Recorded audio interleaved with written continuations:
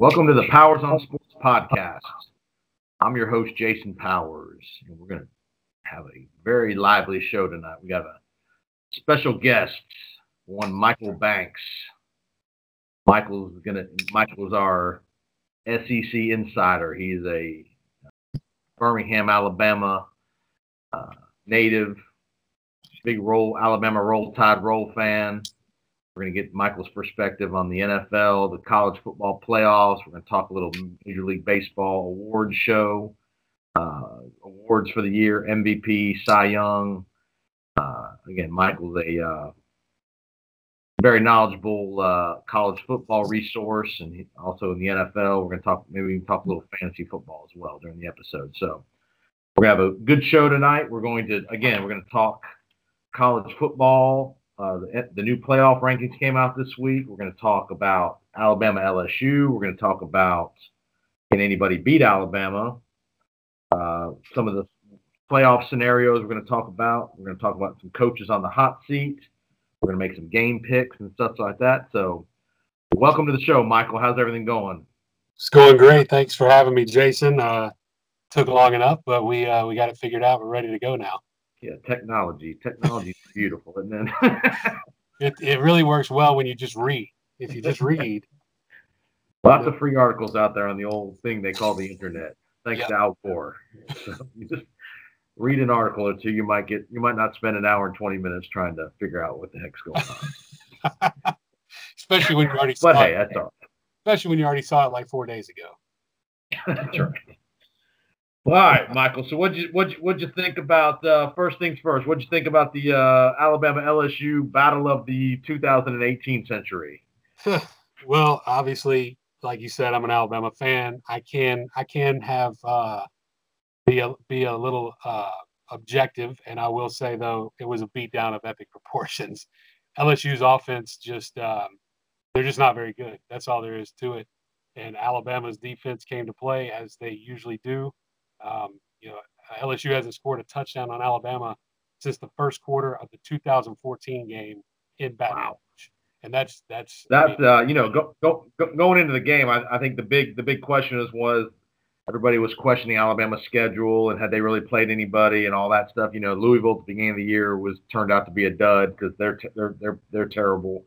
They really haven't been challenged other than the Louisville game. I mean, as far as even with a name recognition kind of game. So Texas A&M, I guess, but I think this was the first big challenge for the Alabama defense.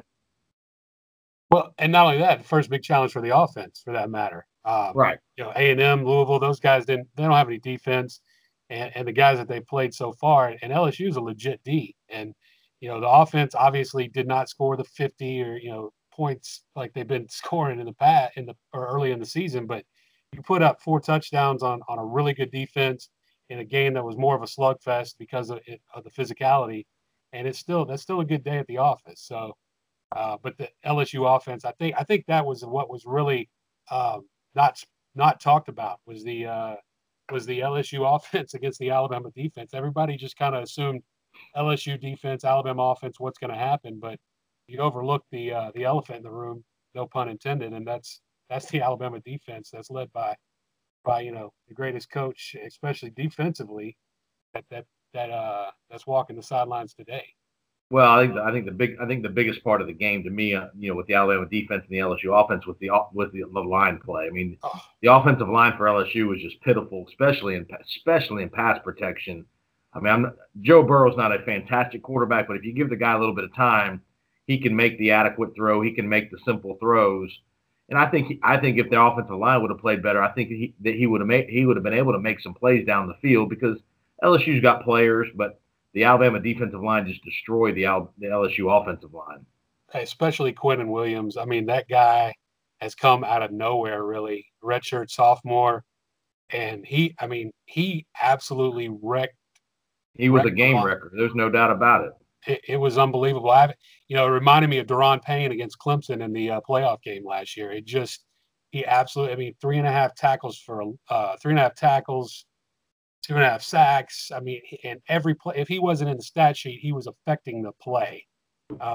And he had double teams on him, and he was still I mean, Burrows saw 92 in his face all game long, and that was just like you said. Burrows can do it, but you got to give the guy 2 seconds to throw the football, and he didn't have And I that. was and I was also surprised. I was also surprised. Not that I expected, a wild, just let it loose kind of offensive play calling, but the play calling was very vanilla. Oh yeah, I was expecting LSU to at least come out with some, couple wrinkles formation wise, or that kind of stuff. And I was just really disappointed how vanilla it seems like LSU played on offense. And I understand that, the big theme of the game was they were trying to get to halftime because of the suspension of the middle linebacker on defense.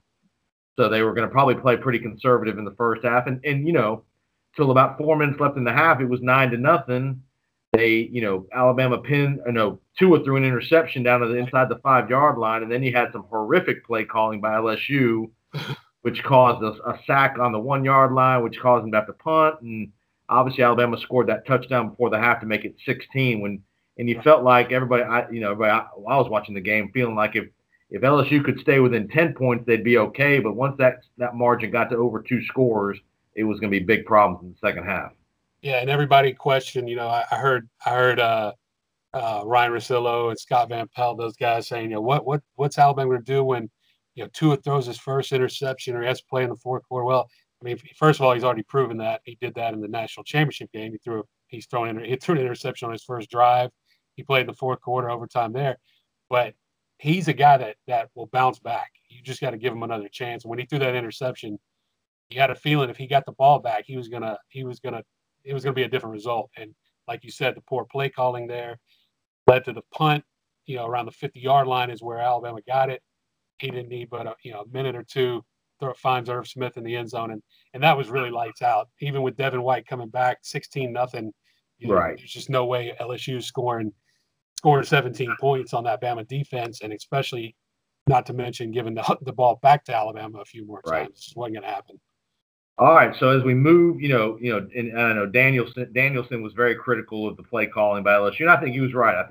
And he made a great point. He goes, whoever's going to beat Alabama's going to score 1 touchdown a quarter on average. So it means you got to score 28 to at least be in the game. Yep. And there aren't many teams that can do that. And so what do you moving forward, what do you think kind of is the weakness of the Alabama team, and where do you see kind of them showing a little vulnerability? Well, I mean, you and I have talked about it before. The kicking game obviously is vulnerability, but if you get in a shootout with them, you better be able to match them point for point to make the kicking game come into play. Because you're down. If you're down 2 scores, the kicking game's not coming into play. Right. Extra points aren't going to matter. Field goals are not going to matter. You have to be able to say, hey, it's 31-28 here. We're right there in it, or we're even up 31-28, something of that nature. I think right now, it's hard to find a weakness with this team. And like, once again, I'm not being biased, but they're just so good. But defensively, I think if you can get into the secondary, I agree. Challenge the corners. They were not challenged hardly at all. And you got the teams like the Clemsons and Georgia, especially. I think Georgia is going to really, really give them a problem because they had the plethora of receivers. They have the running backs. Yep. DeAndre Swift. They got a good tight end that they're willing to throw the ball to, the tight end. Yeah, and so you get those guys spread out some, and but now once again you're going to have to be able to block that 92 and everybody else on that defensive line because it can still wreak havoc. And if you can do that, if you can block and you can get these guys spread out and you can give your quarterback time to throw, the biggest weakness, and it's not a I mean, I think a lot of teams in the country would love to have those corners, but that is young. They're young. Yeah, they're young and they're inexperienced and they haven't been in a big game. So, you get in the SEC championship, the playoff, that's really where you're going to be able to have to exploit it. There's nothing you're going to be able to do on offense unless guys are hurt as far as stopping the Alabama offense. Here's one thing on the offense I do want to talk about. 2 things. One, I think whether it's the semifinal game, the Georgia game, they're going to have to make a field goal or a punt or something in the special teams kicking wise in a pressure moment that they're going to have to execute. The days of the extra points being missed and it's not a big deal. eventually they're going to have to make a kick, whether it's a 35-yard field goal, whether it's a punt out of their end zone, something. The punter and the kicker are going to have to deliver, and that's the thing that makes me most nervous about them is week after week after week, whether it's the holder, whether it's the kicker, whether it's whatever, they just keep missing kicks and they keep missing things that they shouldn't be missing for a team that's that good. And I'm just shocked that they've not been able to get that fixed. Yeah, and you and I have talked about it before about just in the NFL. If you put the NFL counterpart to Saban, it's obviously Belichick. That's what everybody, obviously their history, but just being the best at their respective positions. But Belichick emphasizes special teams so much, and you got Gostkowski who took over from Vinatieri, and the punter for New England is always good, and you don't ever see this with New England, and so it's something that has plagued Alabama for a long time. Now next year they got the guy coming in from Hoover that is the real deal, as long as he allegedly allegedly, as long as he stays with that commitment, and hopefully they can get that corrected then. But of course they've said that in the past too. But yeah, that is definitely something I don't know. I wish, it is something as an Alabama fan, we cringe every time our kicker comes out. National championship game at the end of the game last year. I mean, I said, yep. We're going to overtime. There's no way he makes this kick. I don't care how short it is. And I knew we were going to overtime. So, and here's the other thing about the offense that makes me a little bit nervous is I didn't realize this till obviously they showed him in the pregame. I didn't realize Jalen Hurts' foot was in bad shape as it is, and apparently he obviously wasn't available to play Saturday at LSU, and an injury like that I can't imagine is not a 1-week healing injury. So hopefully, and the other thing with Tua is it just seems like every week he does something. He tweaks his hand, a knee. Something. He always seems to fall awkwardly at least one time a game where he's limping, his knees a little. That makes me nervous a little bit with Tua, and I don't know if he doesn't seem like he's in fantastic condition. Maybe it's just me, but he doesn't seem like he's, I won't say pudgy is not the right word, but it just seems like he's a little bit soft when it comes to the always got a little nick here, nick there type deal, especially with his knee. He's got that big knee brace he wears. So that makes me nervous. And with Jalen Hurts, pretty much immobile and not being able to go in the game, I think that's an issue that, if you had to put in the Mac Brown for 2 or 3 series, it'd make you very nervous. Yeah, and as far as Jalen goes, Jones, I'm sorry, Jones, I believe his name. Yeah, Mac Jones. As far as Jalen goes, he had the surgery right after the Tennessee game. They did that to Cam Robinson back in 2014. The guy turned around and played the LSU game as an offensive tackle, which obviously what is the injury? It's an ankle. It's an ankle. Okay. And exactly what it is, I'm not sure, but they did some kind of procedure. It's a minor procedure. They did the exact same thing on Cam Robinson in 2014 on the ankle, and Cam Robinson came back and played. Now, at offensive tackle in the LSU game, as much pressure as you're putting on your as an offensive tackle puts on, you would think that Jalen would have been okay, but everybody heals differently. Sure. I think the key thing with Jalen is going to be rest. And if you really look at it, the next 3 games, you should not need Jalen. I mean, you don't need him for the Citadel. You should not need him for Mississippi State, and you should not need him for Auburn. Granted, Tua is healthy. And so I think that's 5 weeks that he would have to get healthy. And I think by the time that comes along, he'll be okay. As far as Tua goes, you're right. It does seem, very first drive of the Louisville game at the beginning of the year, he went down, worried everybody. I think that knee is just one of those things that's going to nag him, kind of like what Aaron Rodgers went through at the beginning of this season, where it's just going to nag him all year, and he's going to have to play through it. Now, obviously, I'm not trying to say he's Aaron Rodgers, but if you can give him the time in the pocket, which the offensive line for Alabama is very, very good, then he might have to make a play or two, but it does make me nervous too. I agree with that. Right.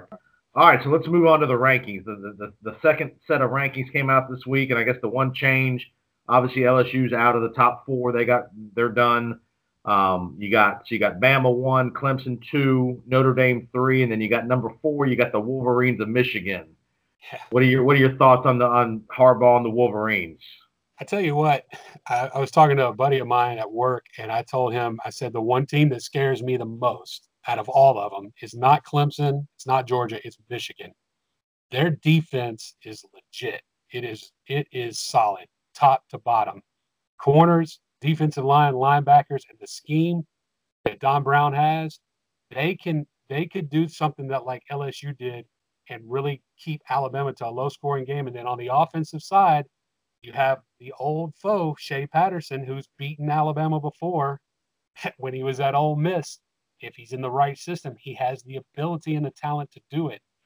I think Michigan is a dangerous 4 seed if they end up that way. Now, granted, you got to think that by the end of this rankings, if Michigan wins out, they beat Ohio State, they win the Big Ten championship, they're going to slot ahead probably of Notre Dame, even if Notre Dame's undefeated. I don't agree. I don't agree with that. No, I think if Notre Dame wins them all, they're in, no matter what happens. No. I don't say Notre Dame's out. I say Michigan would move to the 3, Notre Dame to the 4. No. Notre Dame, I think, wins out. No, they're in for sure. No question about that. But I think Michigan would, even losing to Notre Dame, I think they would slide ahead of them because of the conference championship and what we've seen that can kind of have, that extra game could help them out with Michigan, that is. I think Michigan's going to want no part of Alabama in a game, only because I don't think that Michigan's going to be able to move the ball. Their passing attack has been below average at best all year, and their running game's good, but it's not great. And I think if you give Saban 3 weeks to get ready, especially with a passing game as limited as they seem to be at Michigan, I think that would be a brutal matchup for Michigan. And I think Michigan has a good defense, but like you said, if you can't score 24 to 27, 28 points, it's going to be hard. And Michigan struggles to score that many points again in the Big Ten, much less against an SEC level defense. That's true. And like I said, these are just hypotheticals, but I think that I agree. I don't think my dad is a big Michigan fan. He's from Detroit, and he texted me and he said, Michigan, Alabama in the playoffs, and I said, yeah, it's looking that way. And he said, be careful what you wish for. He said, I don't wish to play them at all. And I'm not even. And I'll be honest with you, I'm not even sure Michigan gets through Ohio State in Columbus. I know Ohio State's struggling and they've been up and down, but really, you know what? Everybody says they're struggling. They only lost one game. I don't know why. I don't know where everybody thinks that they're struggling. They struggled one game, but their defense has been pretty poor the last 5-6 weeks. It has been.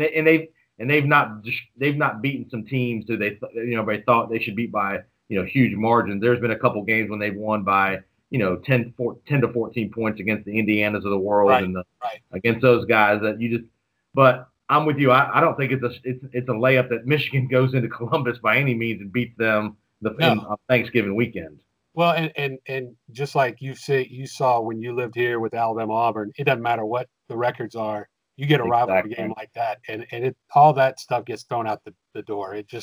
They're not cakewalks. You don't just walk into Ohio Stadium and just take a win because you're playing better. It doesn't work that way. No, you're right. You're completely right. But I if they were to get past them, then I definitely think that they, obviously the Big Ten championship game, whoever wins that game, Michigan or Ohio State, has a pretty much cakewalk. Has a very good claim to be in the playoffs. So, all right, so I'm going to throw you obviously the West got decided with Alabama beating LSU. In the East, you had Georgia with an emphatic win in Lexington.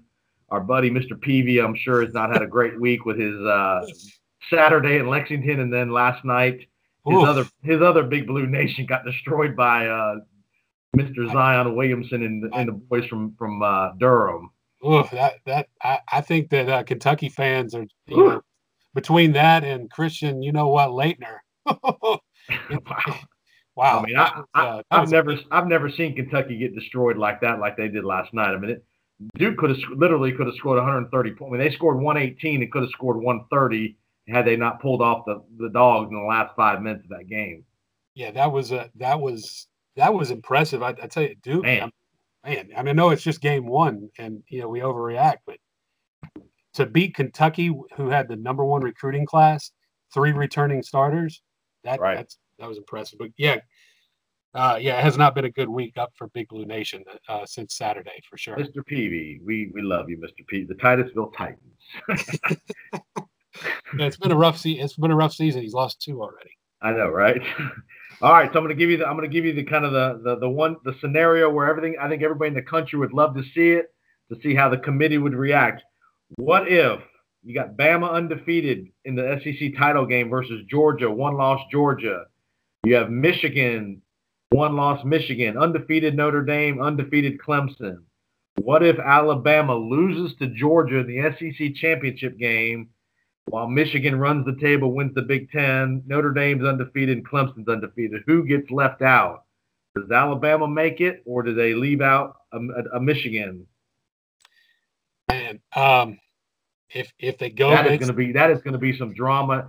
I mean, I don't want out. I mean, I'd love to see the drama just to see what the committee would do, because that's going to be a just unbelievable scenario if Alabama loses that game to Georgia, because Georgia would then for sure be in. Georgia's in for sure. Clemson's in for sure. Notre Dame's in for sure. There's Right. three. So it's going to come down to Alabama, Bama, Michigan. Just like last year with Alabama and the Big Ten champion Ohio State. And look what happened. Yep. Now, and everybody says, well, they didn't win their own conference. They didn't win their own division, but they did win the national championship. They proved that they belonged once they got in. But yeah, that's if they now granted, flip that back 2 years when Ohio State did not win and they got in over the Big 12 champion TCU that year. I think that if they go based upon what they've been saying, and it comes down that Alabama's schedule was that much stronger than Michigan's. But I don't know if you could say. I mean, I don't know if this year you can say that, because Alabama's had I mean, you hate to say it, other than LSU. Well, up to this Georgia point, at the end, they would have had a garbage schedule. I mean, really, unless Auburn plays them, really. I mean, Auburn's been a disappointment. Louisville's been a disappointment. Well, you have Mississippi State and Auburn, which right now are ranked 16 and 24 respectively. So I think that Auburn has no business being in the top 20. I agree, but if the committee ranks them, that's what they're going by. So I just think that I get it. And if you look at Michigan, they have Michigan State, who's number 18. They have Penn State, the win over them, number 20. Wisconsin, you'd have Ohio State, you'd have a second game, you'd have a Big Ten championship, whoever they'd play on that other side of the bracket there. Could be. And you have a Notre Dame, and they lost a tight game to Notre Dame at the beginning. At Notre Dame's place. Right. So, yeah, I would give. I mean, I hate to say it on strength of schedule, I would give Michigan the edge there. Yeah, over the totality of the season. I think it would matter too. I think you had, they say they use the eyeball test. How does Alabama lose that game? Do they lose that game on an overtime kick? Do they lose that game because Kirby comes and does something that's never been done before and beats his mentor, and they beat him by 15 points? Saban's never lost a game by more than 14 at Alabama. You do that, you don't deserve to be in. You lose by a kick at the end against a team that's ranked number 5 at the time.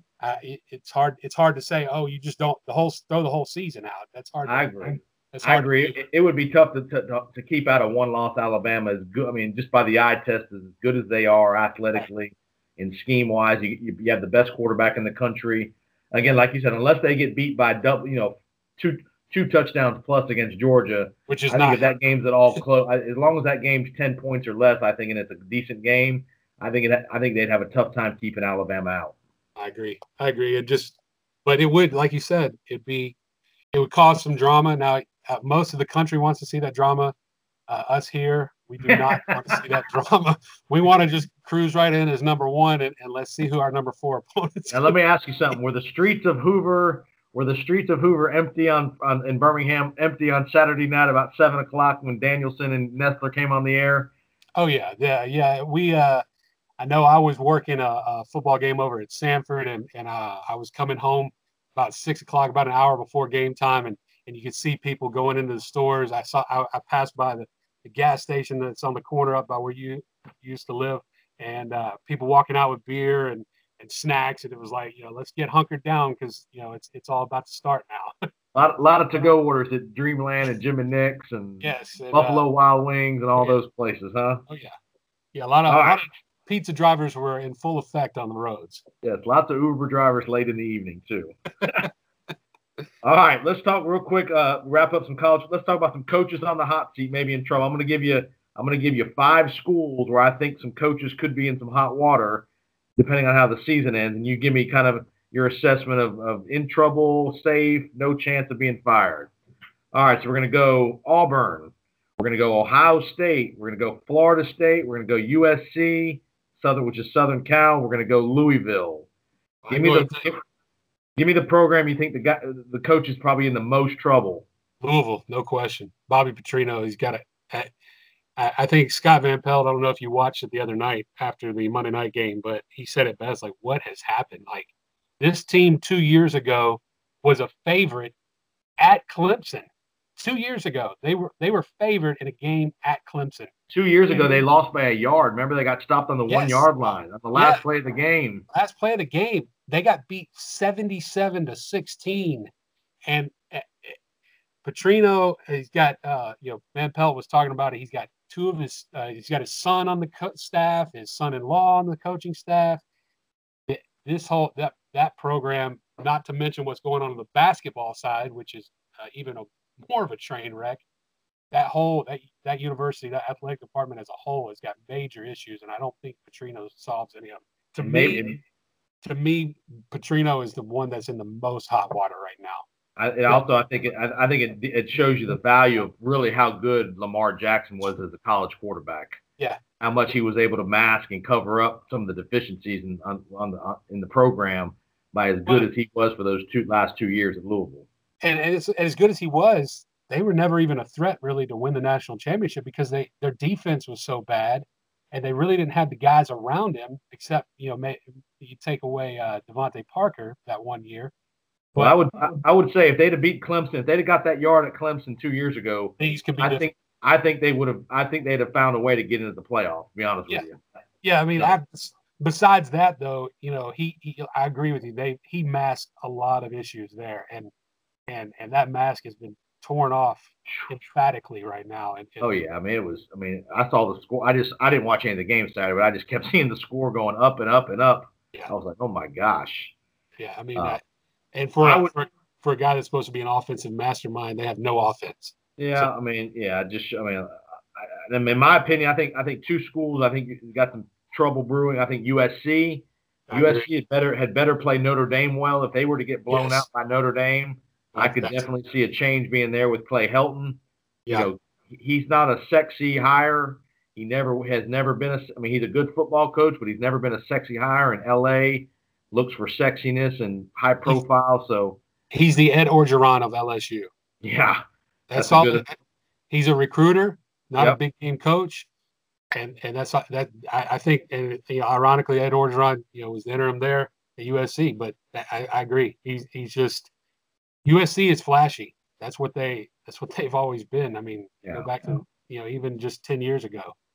I agree. I think they have to play Notre Dame to close, very close, especially on their home field. Yep. All right, so Auburn. I know Auburn. The AD just came out a couple days ago and gave Malzahn a vote of confidence, which you're not going to fire Malzahn owing him $42 million.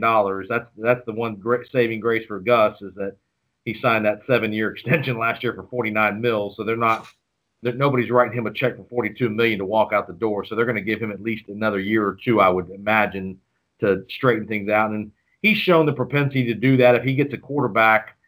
And if he gets a running style quarterback, because they've always been most successful when they have a running style quarterback that can run that zone read, that can be a second running back kind of guy, Nick Marshall, those kind of guys that he's been able to have. And it sounds like their offensive line has been in shambles most of the year, so that's kind of been more of their problem than it is. Stidham's been a little bit of a disappointment, but they don't seem to have a whole lot of skill players around Stidham. No, and I think, the running backs, you just look at who they lost last year with Kerryon Johnson and Bubba Petway. I mean, obviously Kerryon's in the NFL. He's with the Lions. He's, became the Lions' first 100-yard rusher in, 5 years or something like that. Right. You lose those kind of guys, but they didn't really replace them with anybody that you really know. Or I know their third string guy, his name escapes me, from last year was their starter this year, but he's just not that kind of running back. And I agree. Right. But 2 years ago, everybody was saying the same thing about Malzahn. When is he going to go? How is he, and somehow or another, He has a good year. He beats Alabama. He beats Georgia when they were ranked number one, and he turns it into a $49 million contract and pretty much guaranteeing him a job for 2 more years because, like you said, nobody's paying him $42 million. It's just they just can't do that. And last two, I think there's speculation about Urban Meyer's future. If they lose to Michigan, it wouldn't shock me at all if he and the university came to a mutual agreement that he would either step away or whatever. It also wouldn't shock me if he has some interest in the NFL, maybe the Cleveland Browns, like that. Yeah. And I know he's had some health issues, or maybe a situation where he just steps away, and he may be one of those kind of guys that just has to retire at a younger age because he's had some health issues. Obviously, he had the scandal at the beginning of the year with the assistant coach. I think things could get ugly in Columbus the next 3 to 4 weeks, depending on how the season, especially if they lose to Michigan. I agree. I think that if they lose to Michigan, I agree. I think you're right on the money there. An agreement will probably become, they come to an agreement. Hey, we appreciate everything you've done, but given what the scandal was in this day and age, the climate that is what we live in today, and what that scandal was. Right. Not to mention, it seems like you were poised. You have a quarterback that's more likely could be a top 10 pick at the beginning of the year, is what everybody was saying, and it's like they just haven't seemed to really turn it up like Clemson and Alabama have really been doing, and they have the offense to do it. They've got the recruits, we know that. But I think losing Nick Bosa in the middle of the year like they did, and then him taking off for the draft already, I think that's really hurt that defense. But I agree. I think that they need to have a strong showing. But the first thing that came to my mind when Hugh Jackson was fired was Urban Meyer. The first thing that came to my mind when I saw that Hugh Jackson got fired. I think he would love to give his try his shot at the NFL and see if he can do it. I don't know if Cleveland would hire him, only because I think he could potentially be a good coach in the NFL because of his college background, Mayfield, a lot of the zone read, that kind of stuff that's all in vogue in the NFL now. But him being in Ohio, I don't know how that would play if he left Ohio State and went straight to Cleveland. True. With him being an Ohio guy, I don't know it'd be interesting to see what the Ohio people would think of him. If he left, all of a sudden left Ohio State and then shows up in Cleveland as the new coach there. But I can't tell you this real quick. If he went to Cleveland and won, I think they'd forgive everything. Oh yeah. Because they're desperate for any kind of positive coach or anything. Last thing we're gonna talk about is Florida State down here, a little close to home here. Taggart has had a horrific year one. They got smashed again this week at NC State. They're going to Notre Dame this week. They're going to lose there.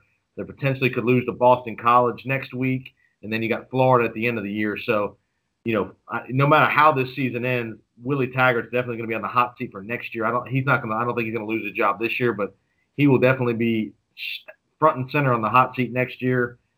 He's given up the play calling duties to his OC.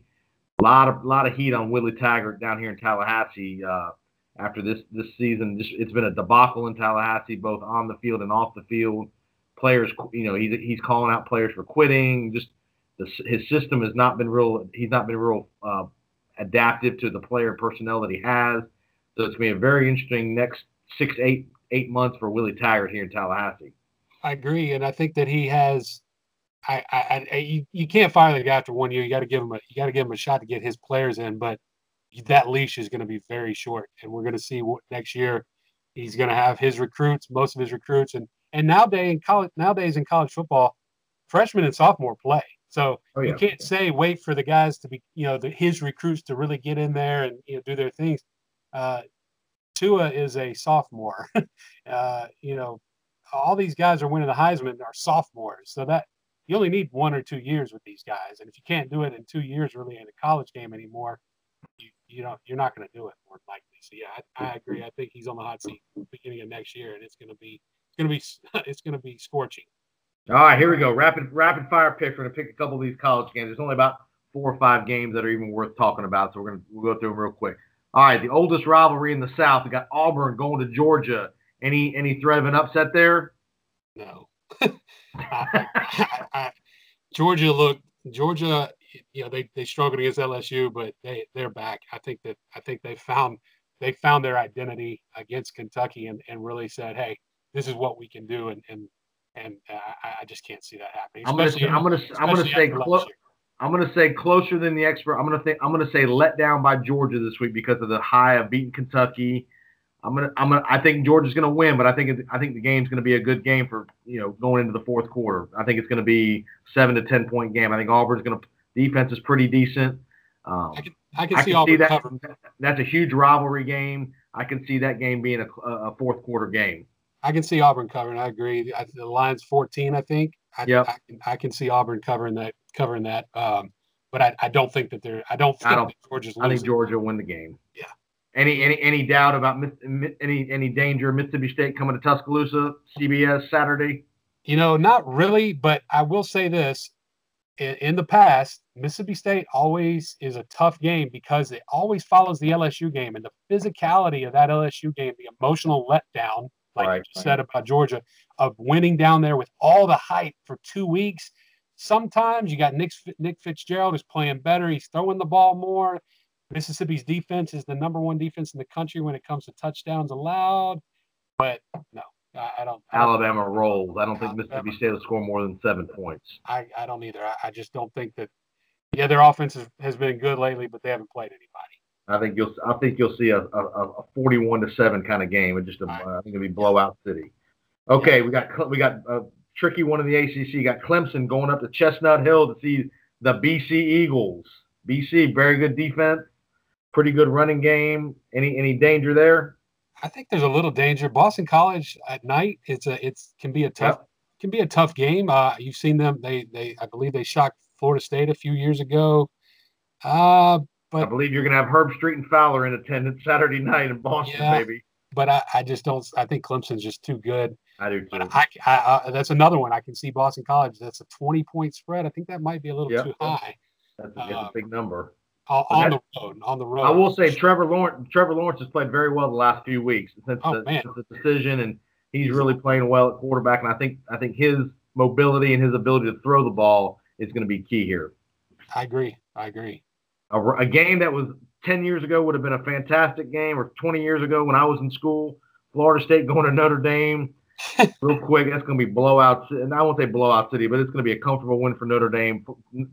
Notre Dame I think they're determined. I think they're going to run the table. 15, 20 years ago, this was a marquee game, but, it's going to be NBC Saturday night, but it's just not Florida State just isn't playing with any kind of confidence. I think Notre Dame's will win comfortably. Yeah, Florida State's mailed this one in. They have mailed the season in. All right, so we're going to wrap up college football. I'm going to give a quick shout out to our sponsors real quick here of the podcast, the Powers on Sports podcast. We'd love to hear from you. Send us a tweet at KickTheFB. Tweet us comments, suggestions, what you like, what you don't like at Twitter at KickTheFB. Kick the football, but KickTheFB. All right, couple show sponsors: Power Stories Theater, 5 Star Athletics. Patrick Highland, the insurance quarterback. Give Patrick a call at 813-966-1052. And Sam Jenkins Design. Sam designed our podcast logos. Sam's a school buddy of mine from way back in the day. We went to Florida State together. Check out Sam at samjenkinsdesign.com. samjenkinsdesign.com for all your creative needs for your businesses, from your marketing, branding, anything you need creatively speaking. Sam's fantastic at drawing up designs, logos, all that kind of good stuff. So give our sponsors a little love if you can. And let's transition to the NFL, Mike. We're going to go through the NFL here. We're going to recap a couple games from last week. We had some great action from week number 9 of the NFL. We had the battle of the GOATs, potentially. The Packers went to Foxborough in a pretty good game. New England came out on top. You had the Rams got their undefeated season, was ruined and wrecked by the Saints. Mr. Drew Brees took care of business late. You had the Chargers went into Seattle, a very tough place to play, and won a very close game at the end. Nice little goal line stand there.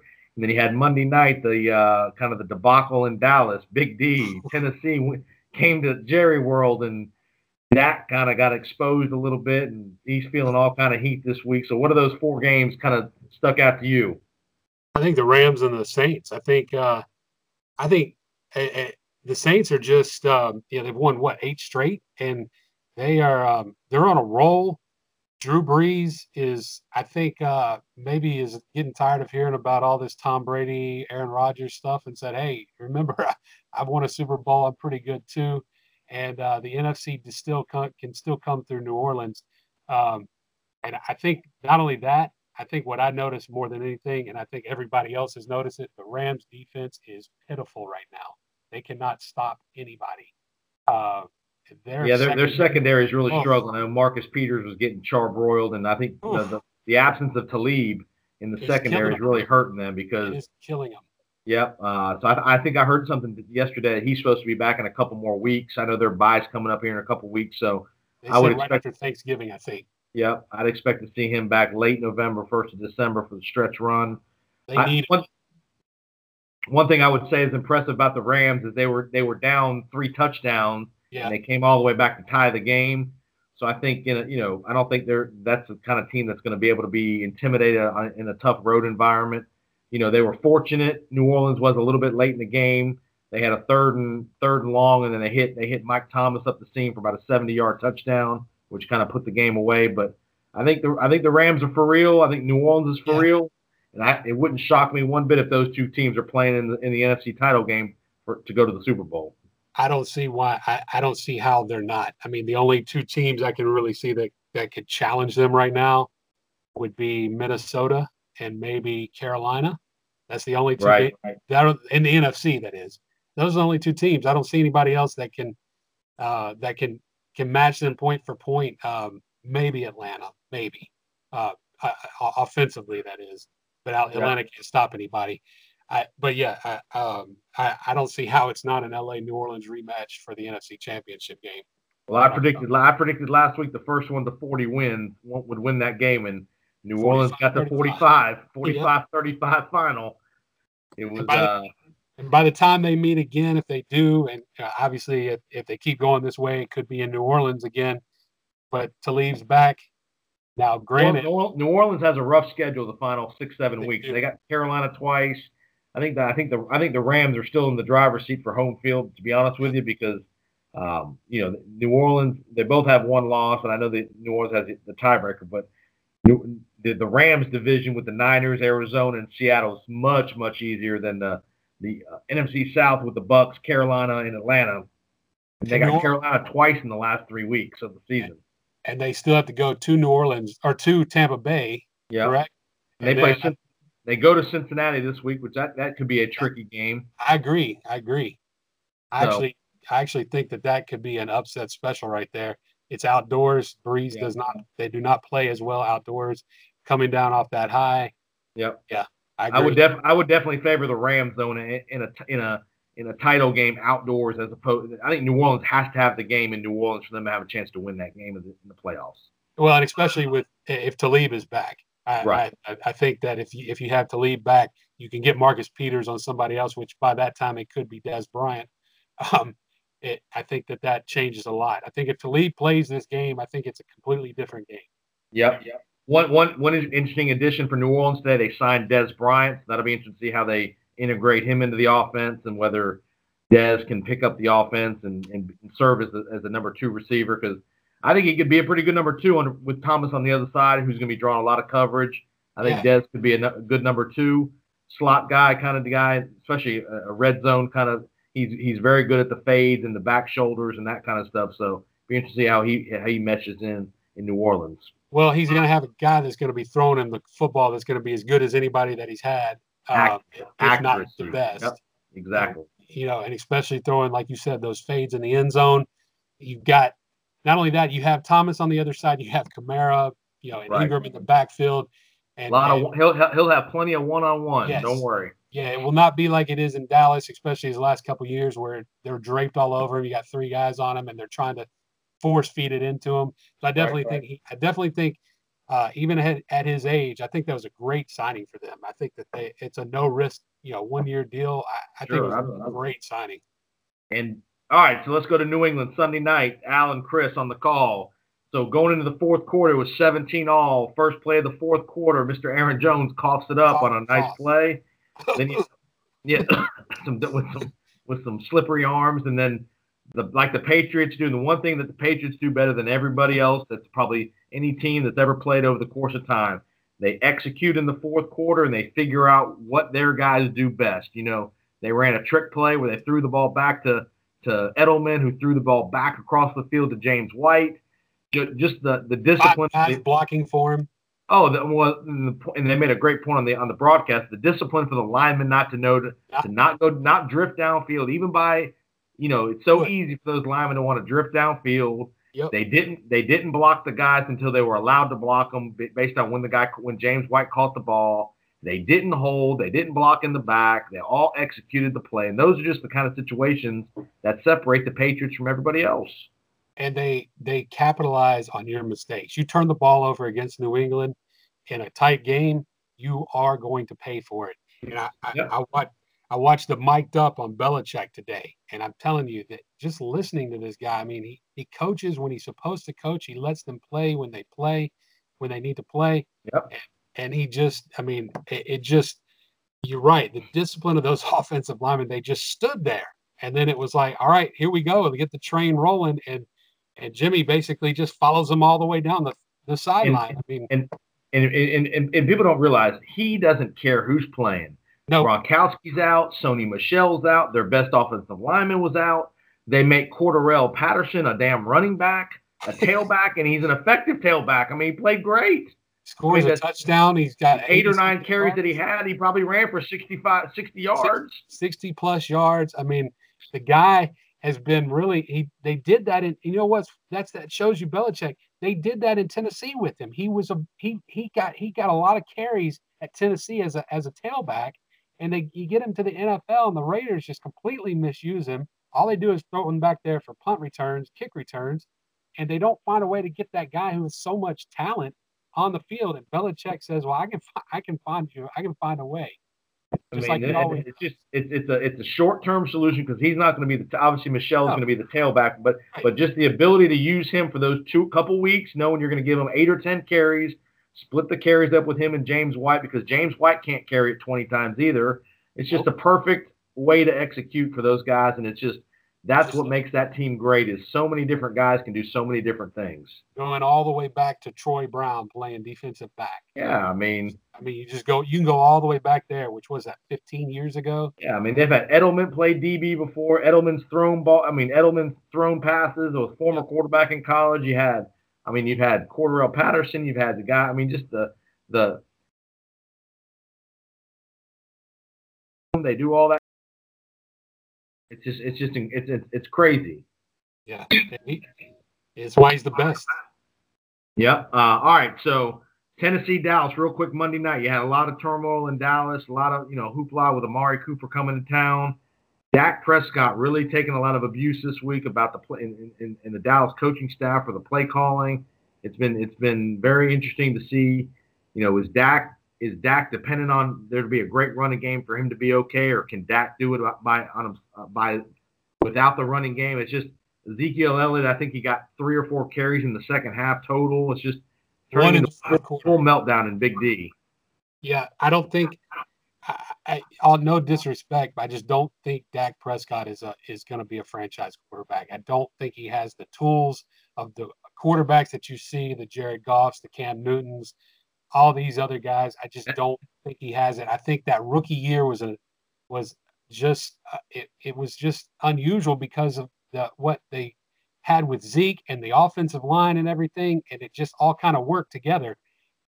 Dak is not a guy that's going to be able to go back. You saw this last year when Zeke was out. He's not a guy that can drop back and throw it 40 times. That's not what he does.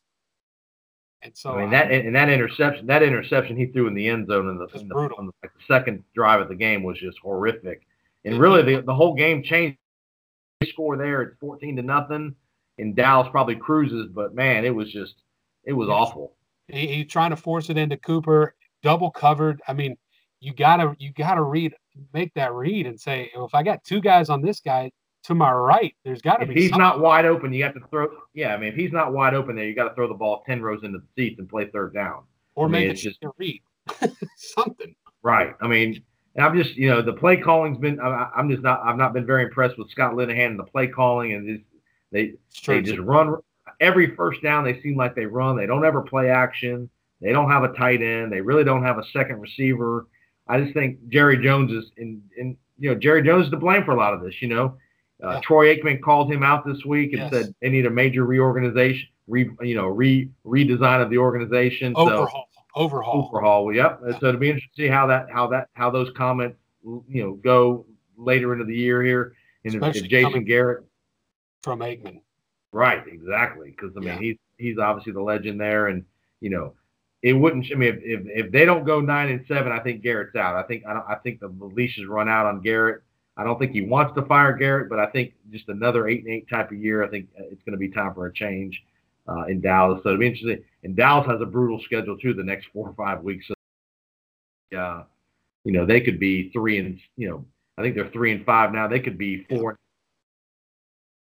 Well, and they got to do something with their offensive coordinator though. Linehan's got to go.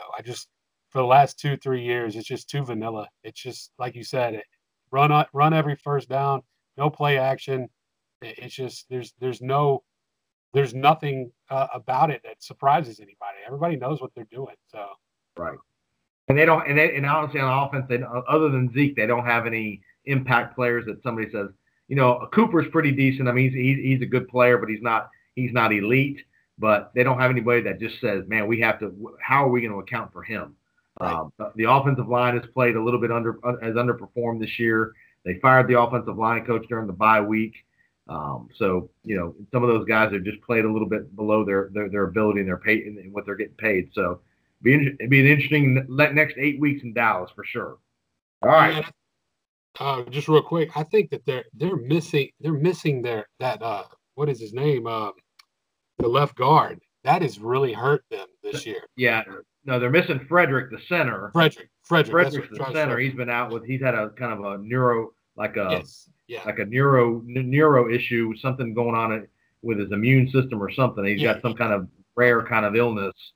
Yeah, I think that has shown. I think that has really shown a lot this year too. I really do. Yep. All right, so we're heading to the second half of the NFL season. We're into week 10, but the 9th game. Give me your midseason real quick. Give me your midseason MVP. Pat Mahomes. Yeah, he's unbelievable. I mean, this guy is just hard to argue on that one. I mean, he's had 27, 28 touchdowns, something like that. Just incredible. Yeah, I mean, that offense. He's got the weapons he has. He's come out of nowhere. Not nowhere, but we knew who he was, but nobody expected this kind of production. I definitely would agree with that. I think a close second probably. Go ahead. He spreads the ball around so well. I mean, he does not. I mean, he's made Sammy Watkins relevant again. He's Tyreek Hill. Is he starting on your team?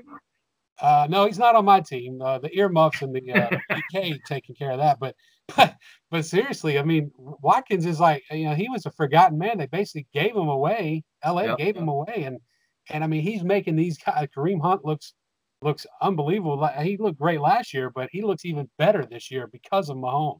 Yeah, Kareem is doing very well for the Pewter Powers. Yes, he is. But I would agree. I think Mahomes would be 1. I think 2 would probably be Todd Gurley. He's had a great year in LA. 3 is probably a debate between maybe a Drew Brees and maybe, but I think the top 2 contenders are for sure going to be Mahomes and Gurley heading to the second half of the year.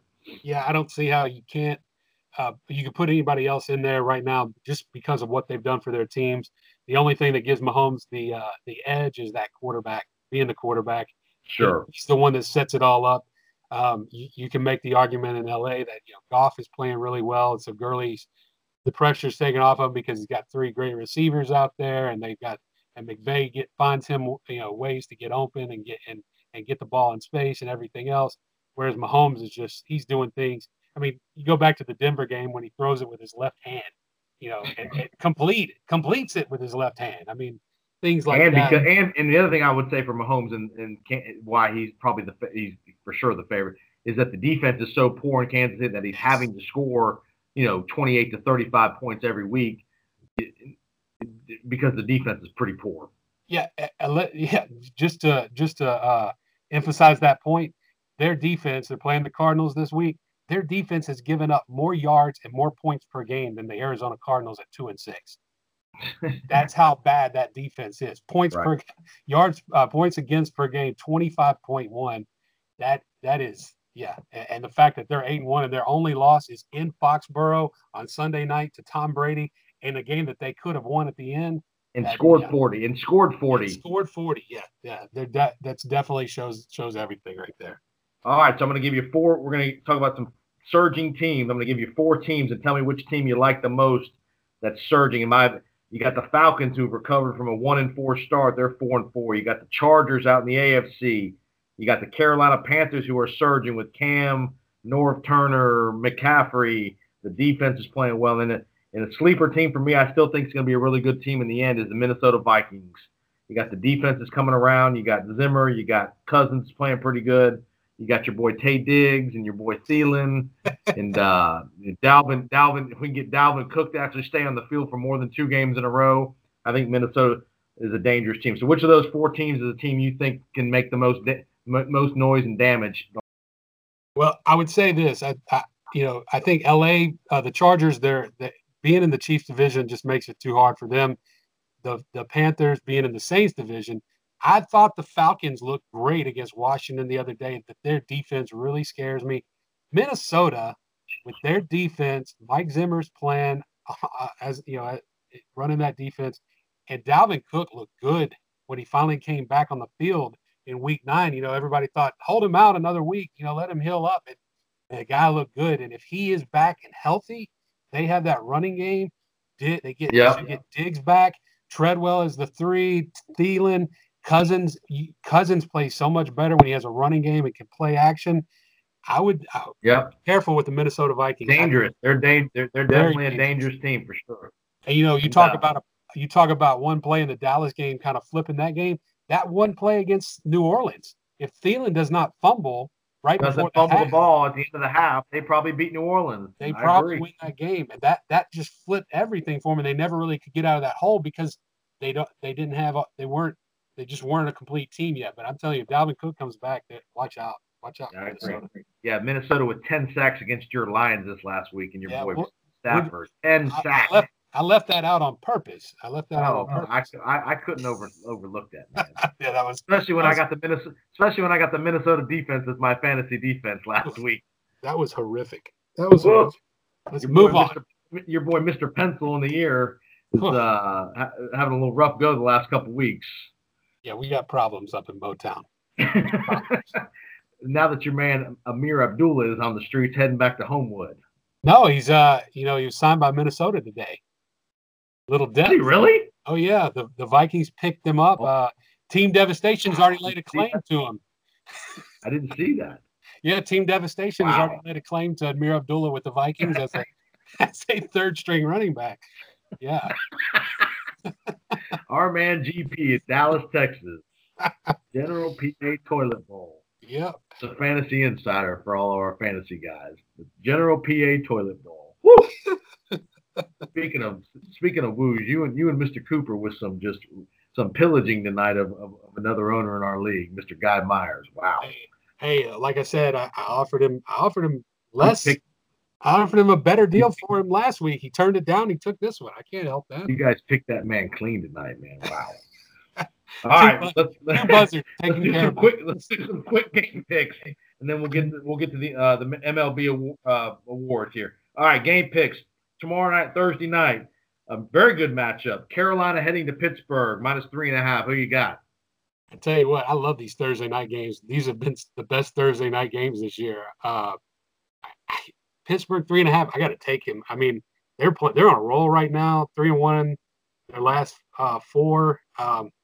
They haven't played well at home, but I just think that the defense is the difference here. I think the defense is playing better for Pittsburgh. Yeah, I think they're going to contain Cam and McCaffrey. I think Antonio Brown and Jimmy Connors is doing yeoman's work at tailback, and I don't think you're going to. As long as you're getting healthy. Yeah, I mean, I don't think you're going to. I mean, even if I think your boy Le'Veon Bell is going to be in for a rude awakening when he comes back into that locker room. I don't think he's going to be received because he's a part of the team, but he's not going to be he's not going to go back to being the absolute number one running back there. James Connors has earned every touch he's getting. He's producing. He's been consistent. Hasn't fumbled. I think Connors is going to be a very much of an impact player down the stretch. I agree, and I think that has cost Le'Veon a lot of money. It will be. It'll be interesting. I like Pittsburgh. All right, so yes, you like Pittsburgh as well? Yeah, Pittsburgh definitely. Okay. All right, Jacksonville, Indy. I think this is kind of a sneaky good game. This is going to be an important game for the AFC South, and two, for probably that number 6 wild card. A lot of people are talking up Indy, thinking they can make a run in the second half. Got an easy schedule. Jacksonville's been in disarray with the quarterback situation. The defense has been awful. Coming off a bye from London when they got beat by the Eagles. Jacksonville heading to Indy. Who do you got? Quickly. I got to take the Jaguars. I just don't trust the Colts yet. I just don't trust them. I think Jacksonville with 2 weeks to get ready. I think this is going to be I don't think they're going to play. I don't think they're not going to blow Indy out, but I think Jacksonville with that defense is going to be enough. I'm going to take Jacksonville in 3. All right, New Orleans heading to Cincinnati. Again, tricky game. Cincinnati coming off the bye. Emotional game for New Orleans this last week. I think it's the tricky spot for New Orleans if you're not careful. I agree. I got Cincy straight up, much less with the 5.5. I have them straight up. I think that this is an upset pick. Cincinnati off the bye, New Orleans with a letdown outside. It could be raining or even snowing possibly. Cool, yeah. I got the Bengals in this one. I think the one issue I think Cincinnati might have is no AJ Green. Sounds like he's got a foot issue, going to be out for 2 or 3 weeks. So I think New Orleans steals one late, but I could see this game going right down to the last possession, late field goal by our buddy Will Lutz. I think New Orleans will find a way to win. I think Kamara will be a nightmare problem for Cincinnati on defense. But I could definitely see Cincinnati being right there at the end with a chance to win the game. Yeah. All right, Sunday nights. Big D heading to Philadelphia, the Eagles and the Cowboys. Well, this is it for Dallas. I mean, they lose this game, it's pretty much, night, wrap it up. Not that it really isn't already, but the Eagles, they get Golden Tate from the Lions. They look good against Jacksonville towards the end of that game. They have the bye week to get kind of rested up. I think Philly takes this one, covers the spread. I do too. I think Philly wins the game. I think you're going to see major problems in Dallas. I think Philly's a team to be reckoned with as we move forward in the NFC East. I think Washington's going to fade. The Giants are out of it. I think Philadelphia is going to kind of surge here these next 4 or 5 weeks to kind of take control of the NFC East. And I'm with you. I think Philly gets the W on Sunday night. So. All right, last thing we're going to talk about quickly is the Major League Awards are coming out this week, and got the Cy Young and the MVP. So, Mike, give us a quick rundown of who's up for those awards. Well, in the for the Cy Young in the American League, you got Blake Snell, Corey Kluber, and Justin Verlander. Snell was terrific this year for the Rays. You know that down there in Tampa. The guy I had him on my fantasy team, and I enjoyed his success all the way to a title. That guy was legit. I also had Justin Verlander too, though. And Verlander, you look at the numbers: 290 strikeouts and 214 innings, only 37 walks. I'm gonna say Snell only because, and this is not a homer pick. Think about Snell. He had to pitch in the American League East, Yankees, Red Sox, Blue Jays.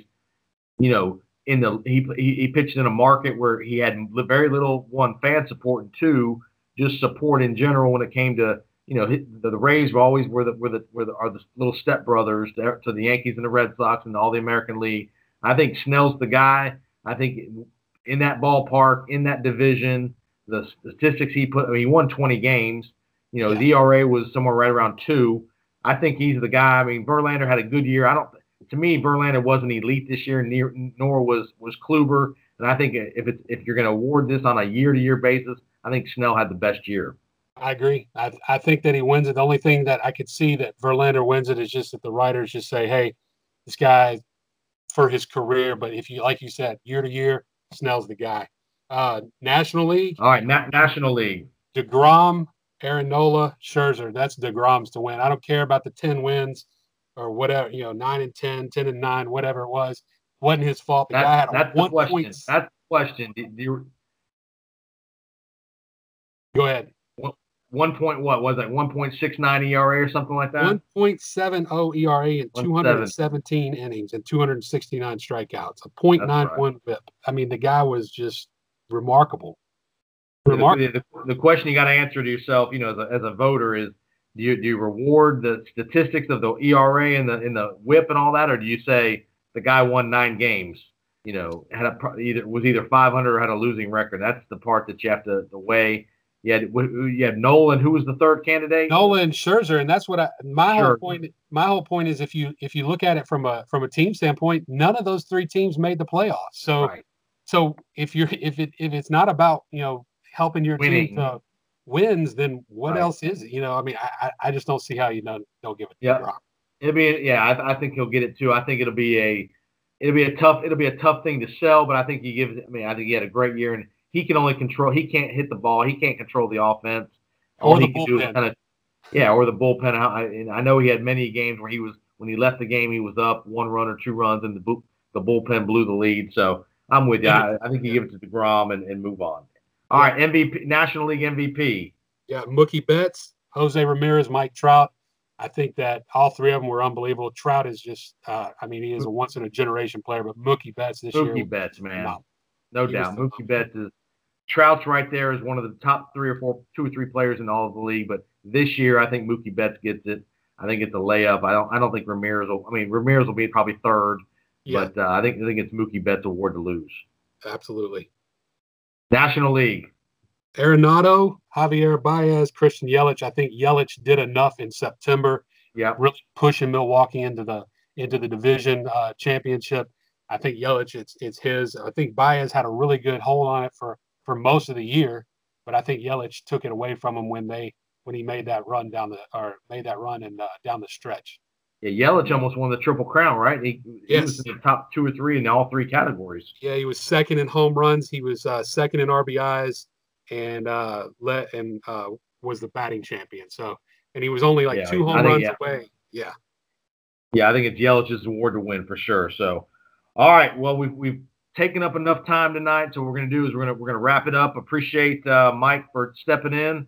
We'll definitely have Mike on again for sure. Now that we've got the technical issues figured out, much easier to do. So look forward to having Mike on as a regular contributor to the podcast. And again, appreciate everybody's input, and tell a friend. And Powers on Sports podcast. So again, I'm your host, Jason Powers.